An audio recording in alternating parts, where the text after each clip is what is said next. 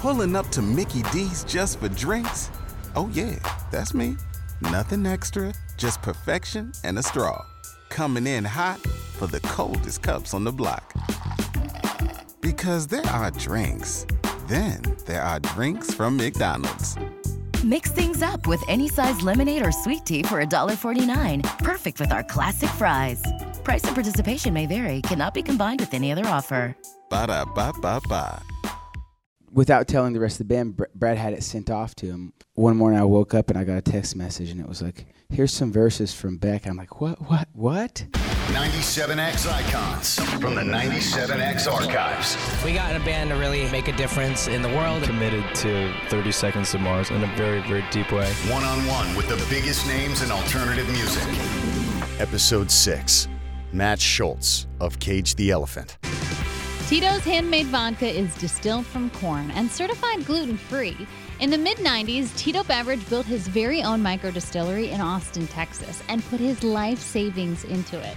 He continues to produce award-winning, smooth American vodka on the same land where it all started, over 20 years later. Tito's has won the unanimous Judges' Choice Double Gold Medal at the World Spirits Competition, among many other awards. Visit us at Tito'sVodka.com for recipes, videos, and more of Tito's story. 80 proof Tito's handmade vodka, distilled and bottled in Austin, Texas, crafted to be savored responsibly. Hey, it's Sam, and welcome to another episode of 97X Icons. Now, our icon today is Matt Schultz of Cage the Elephant, and I actually got to do the interview you're about to hear. It was here at the radio station in our performance theater, and the reason they were in town, this was 2019, last year, was they were performing the NHL kickoff concert to the Stanley Cup playoffs in Curtis Hickston Park in downtown Tampa, which the Lightning were in. So we were really excited. Now, Cage the Elephant at this point had been part of 97X history for the past 13 years. They'd released 4 studio albums by now. They were about a week away from releasing their 5th album, Social Cues. They've done multiple green rooms. They've played 3 97X Next Big Things. And 97X is the all-time #1 spinner of Cage the Elephant in the country. So, yeah, Matt didn't mind coming by and answering a few of our questions. He gets into all kinds of stuff like collaborating with Beck, but since their new album, Social Cues, is about to come out, he talks a lot about writing that and really opens up emotionally. Hello. Hello. Thank you for being here today. Thanks for having me. Yeah, it's funny. Right before we started, I was talking with somebody about you guys have been a part of our station for a long time, and it was Next Big Thing 9, where I believe you stage dove with Modest Yahoo, and it didn't end that was a well. while ago. Yeah. Yeah, so we're happy to have you back, and it's an exciting time for us with the Tampa Bay Lightning, and you're kicking off tonight at Curtis Hickston Park. Yeah, good to be here. Thank you guys for being here as well. And on the heels of Ready to Let Go, congratulations. The song is amazing, and I think you're in your 4th or 5th week at #1. Yeah, 5th, but who's counting? Who's counting? Who's counting? Not my job. Now, I know that Ready to Let Go, the whole album, Social Cues, which is out next Friday, is a very special one for you and came from a very emotional place. Can you just tell us a little bit about the album and that journey for you? Yeah, I mean, I think every record we make is really personal and emotional. I'm an emotional guy. Yeah, you know, I've been asked a couple times in this process if it was a difficult record to make, and not necessarily a difficult record to make, but a record that was made during a particularly turbulent time in life. And sometimes those seasons just happen, and we just happen to capture it on record. And so with each record, you glean something from the process and from the experience, and try to incorporate it into the next one. And we're always just trying to find a more honest place or a deeper level of transparency, while maintaining some protection. But whatever. I mean, I think the idea is that you continue to make works that have a positive impact on people. So, well, it's one of those songs I remember when it first came out and I heard it and I read about it. everybody can kind of relate to that place. And I think that's what's really special about it. When you found out it went number one, which is a place that you're pretty used to, which your 8th number one in the last decade, what's that moment like? Is it more special because the song has so much meaning? No, I it becomes more special not because of this what the song's about, but just the feat itself. I think is it's a pretty strange one to be number one or at like in something in the arts. You're the best drawer in the world. Oh wow, thank you. My pencil drawings are the best. Really, it's the secret's in the nose. I worked on the nose. The freckles look so real. No, I'm sure. Sorry. I could go on and on. No, I think that you just like you realize how unlikely it is to get to that place the more it happens. And so it becomes more and more of an honor, at least for myself. I'm just like, oh, wow, crazy. We're, 12, 13 years in, and people are still responding and still care. That's amazing. Thank you guys for that, by the way. I know it's a big ask when you create something and you're like, this was part of me. Will you let it live in your heart? No, it's trash. I think this is the worst heart you've ever had. Get it out of my face. Okay, I'll go back and work on my heart. You were right. I went down a bad path. So you just never know. So anyways, but yeah, with the subject matter, I mean, we're always trying to write something that we believe in, hoping that it's something that will continue to perform for years and years to come, and something that you're comfortable with reliving. And believe it or not, the more personal and the closer that it is to you, the easier it is to relive. I mean, I can't imagine what it would be like to sing a song about sneakers for the rest of my life. That would be weird.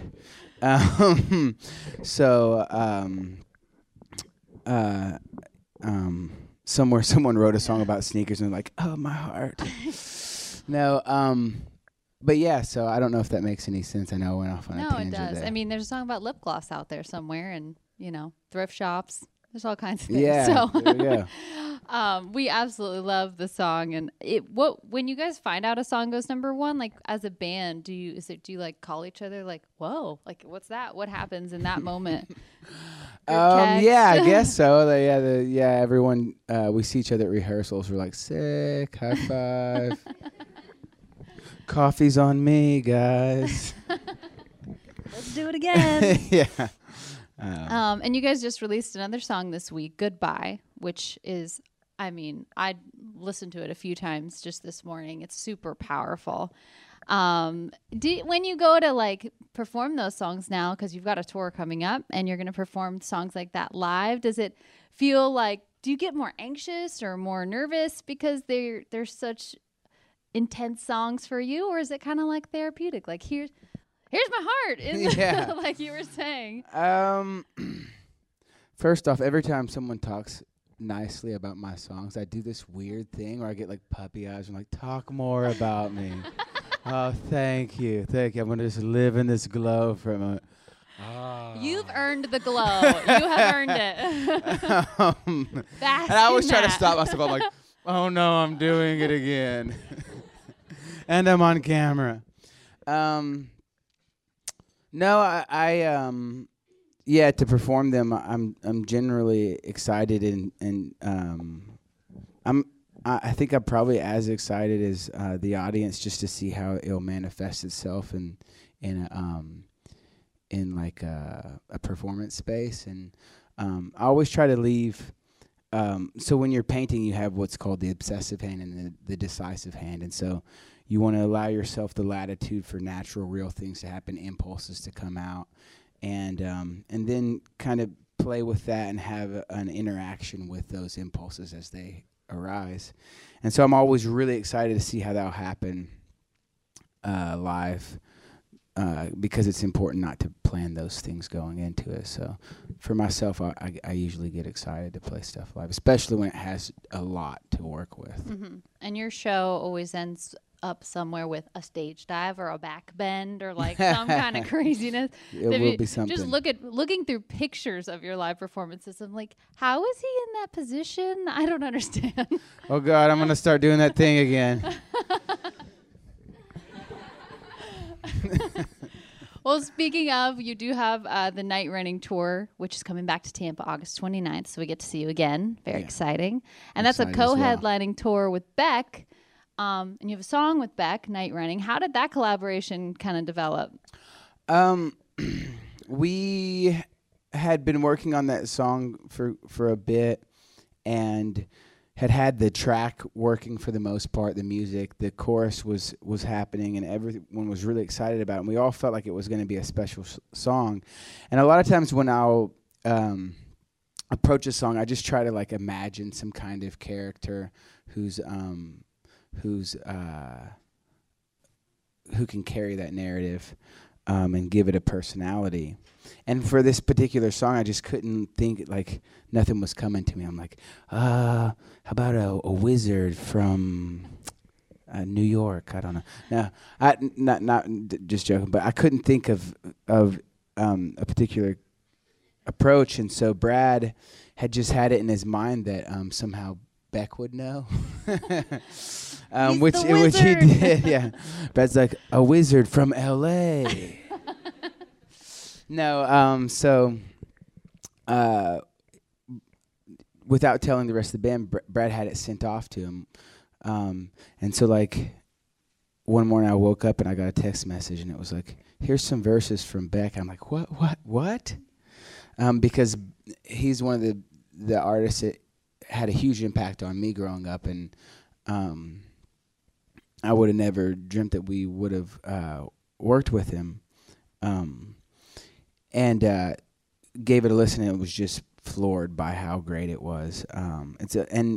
Another thing I didn't know is it had been sent to him only 2 days before. So, I mean, it's just a testimony to his immense talent. I think he was on tour somewhere in Asia and just found a studio and cut the verses. And so here we are. Well, it's a great song. We love it. And can't wait to hear the rest of the album and see you guys together back in Tampa. So, and you all will be there, right? And we get to see you tonight, which is a nice preview. And speaking of, I have your questions, a couple from you guys. So let's start with Ramel. I hope I said your name right. Okay. Hi. I was wondering if I could ask you about Goodbye. Could you tell us more about what went into writing it? Yeah. Well, over the past past 2 years, it's just been, like I was saying, a particular turbulent time in life. My cousin, who was my best friend growing up, passed away very suddenly while we were making the record. And then two other dear friends of mine had taken their own life, and a relationship just wasn't working out. And so there was just like this theme of almost like forced goodbyes, and in most of those cases it was a circumstance where there had been a lot of effort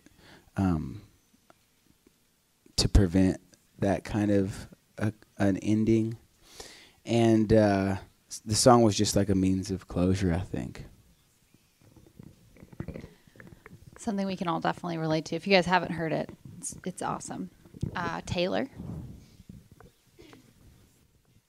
Can I want to say a little bit further on that, because I feel like I was being a little protective. But like it was also, when you're talking about sadness and times of grieving, you can't experience those as fully as you can when you don't exclude other notes of emotions as hope. And I don't know if you've ever heard of a bright sadness, which is that with deep grieving comes deep joy.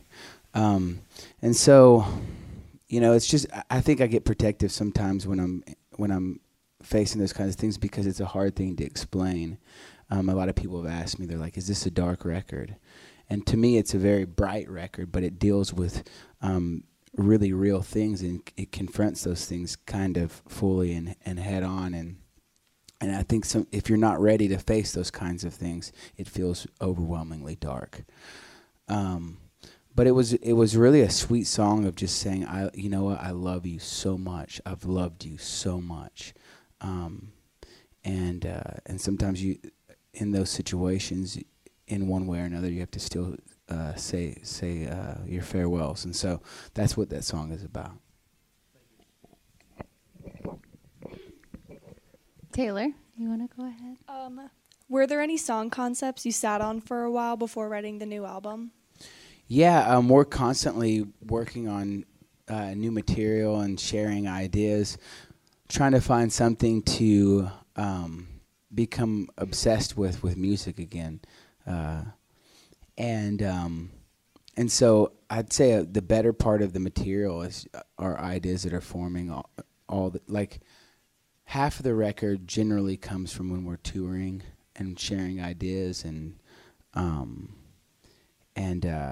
when we get into the studio, the material will find its own DNA and personality, and everything shifts. But one song in particular would be Night Running with Beck. We'd had that track for like maybe 3 years. Wow, that's awesome. And what a great collaboration it ended up with. Yeah, right. Gavin.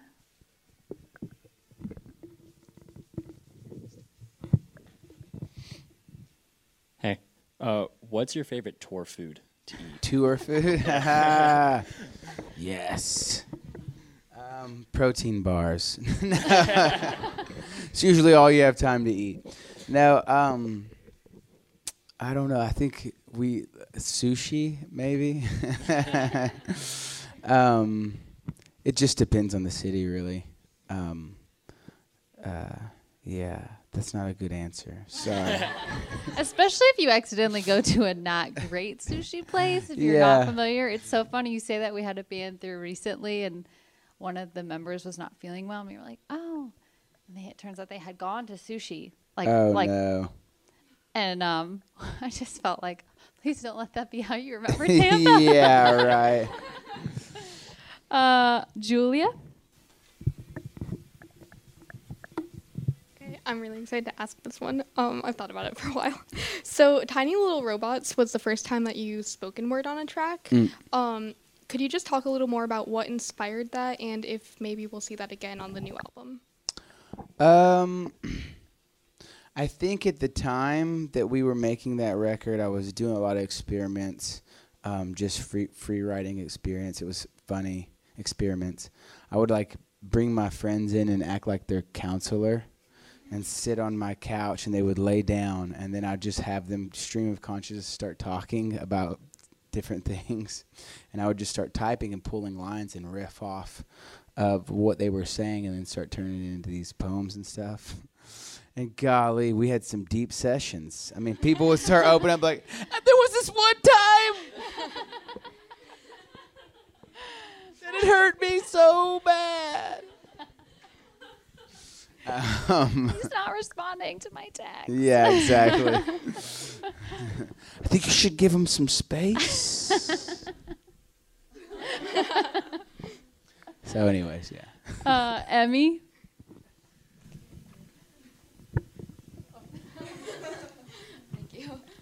Okay, hi. So, if you could have a song on any movie soundtrack, what would it be? Jeez. That's tough. I think like Requiem for a Dream jumped out in my mind.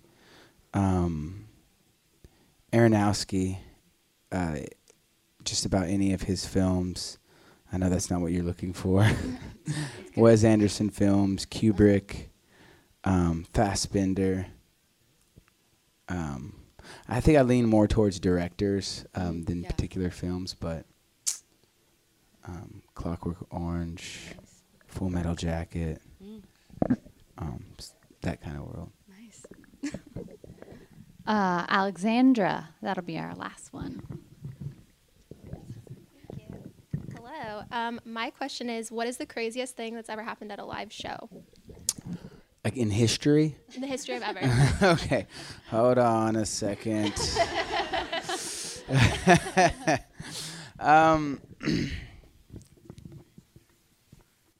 I think the craziest thing that ever happened to me, we were on tour with, what's the funniest story I can think of? But we were on tour with the Queens of the Stone Age, and it was our first tour. We didn't have a record label. I think all we had was like some kind of like publishing deal or something like that in Canada, and they were touring Canada, which is they thought we were a Canadian band, so they took us on tour. And when they found out we were from Kentucky, Josh was like, "This makes so much sense now. Everything, my gosh." So, anyways, we were on tour with them, and it was like in the middle of the tour, and it was laundry day, so I didn't have any clean underwear, so I was going commando. And I'd had this pair of jeans that I really, really loved at the time, and there was this hole that was wearing in the crotch, and I was like, "Please hold out for." And I had jumped up on this speaker stack, and I guess they had breathed their last, and they just kind of, dead. And the pants just disintegrated in the crotch. And all of a sudden, it went from wearing jeans to wearing chaps with nothing on underneath it. And this was the second song in the set, and I was like, what would Iggy Pop do? I was like, finish the show. Crowd surf on your knees. No, literally, it was like, which I'm pretty sure I might get in trouble for these days, but like the pants were, like I said, essentially chaps, and I'm like crowd surfing on my knees, like, yes, yes, you love me. And people are like, okay, is this real? Is this real? Is this real life? It's a different kind of show. Yeah, totally. And no one knew who we were then, too. So everyone they were kind of like excited to drop me. They were like, I get to be the person to let this guy fall to the floor. So, Maybe people went home and were like Googling, like, who was the band that wears chaps? Yeah, who totally. were they? Yeah. Well, on that note, thank you. I just want to say thank you so much for just being so open with us today and sharing kind of your story about the song and those moments with us. Because, I mean, me personally, I know a lot of us in this room are probably going through similar battles and have similar experiences. And I think just the song, the album, it's great that we can kind of feel that through your music. So thank you again today. Well, I appreciate you guys. Yeah, it's funny. A couple years ago, I was like, you know, I could try to like polish myself and present myself as something I'm not. I hear you guys laughing. I know I'm not looking that great this morning. Maybe I'll do a I was song like, with or Cardi I could B. like, yeah, right. But I was like, or I could just kind of live it out and in some regards present it as theater and provide a safe space for us to all relate on a pretty deep level. And anyways, I appreciate everyone going along with that journey with us. I certainly look at the audience many times and I'm like, okay, these people are here because they relate and they identify with, and I've had a lot of special moments throughout the years because of that. So thank you guys. Thank you. And let's kick off the Stanley Cup playoffs tonight. Let's do it. Thank you so much again. Give it up for Matt Schultz, Cage the Elephant. And there you go, Matt Schultz of Cage the Elephant. That interview happened April of 2019, right here with me, Sam, in our performance theater. Now, after that interview, they had a huge co-headlining summer tour with Beck. The album Social Cues that came out after the interview went on to score their second Grammy for Best Rock Album. And they are actually the only band that can say they've scored 8 #1 alternative songs in a single decade. There is absolutely no doubt that Cage the Elephant and Matt Schultz are 97X icons. Tito's handmade vodka is distilled from corn and certified gluten-free. In the mid-90s, Tito Beverage built his very own microdistillery in Austin, Texas, and put his life savings into it. He continues to produce award-winning smooth American vodka on the same land where it all started, over 20 years later. Tito's has won the unanimous Judges' Choice double gold medal at the World Spirits Competition, among other awards. Visit us at titosvodka.com for recipes, videos, and more of Tito's story. 80 proof Tito's handmade vodka, distilled and bottled in Austin, Texas, crafted to be savored responsibly. 97X Icons is a presentation of 97X. Hosted by Sam. Edited by Anthony Minotti. 97X is a CXR station.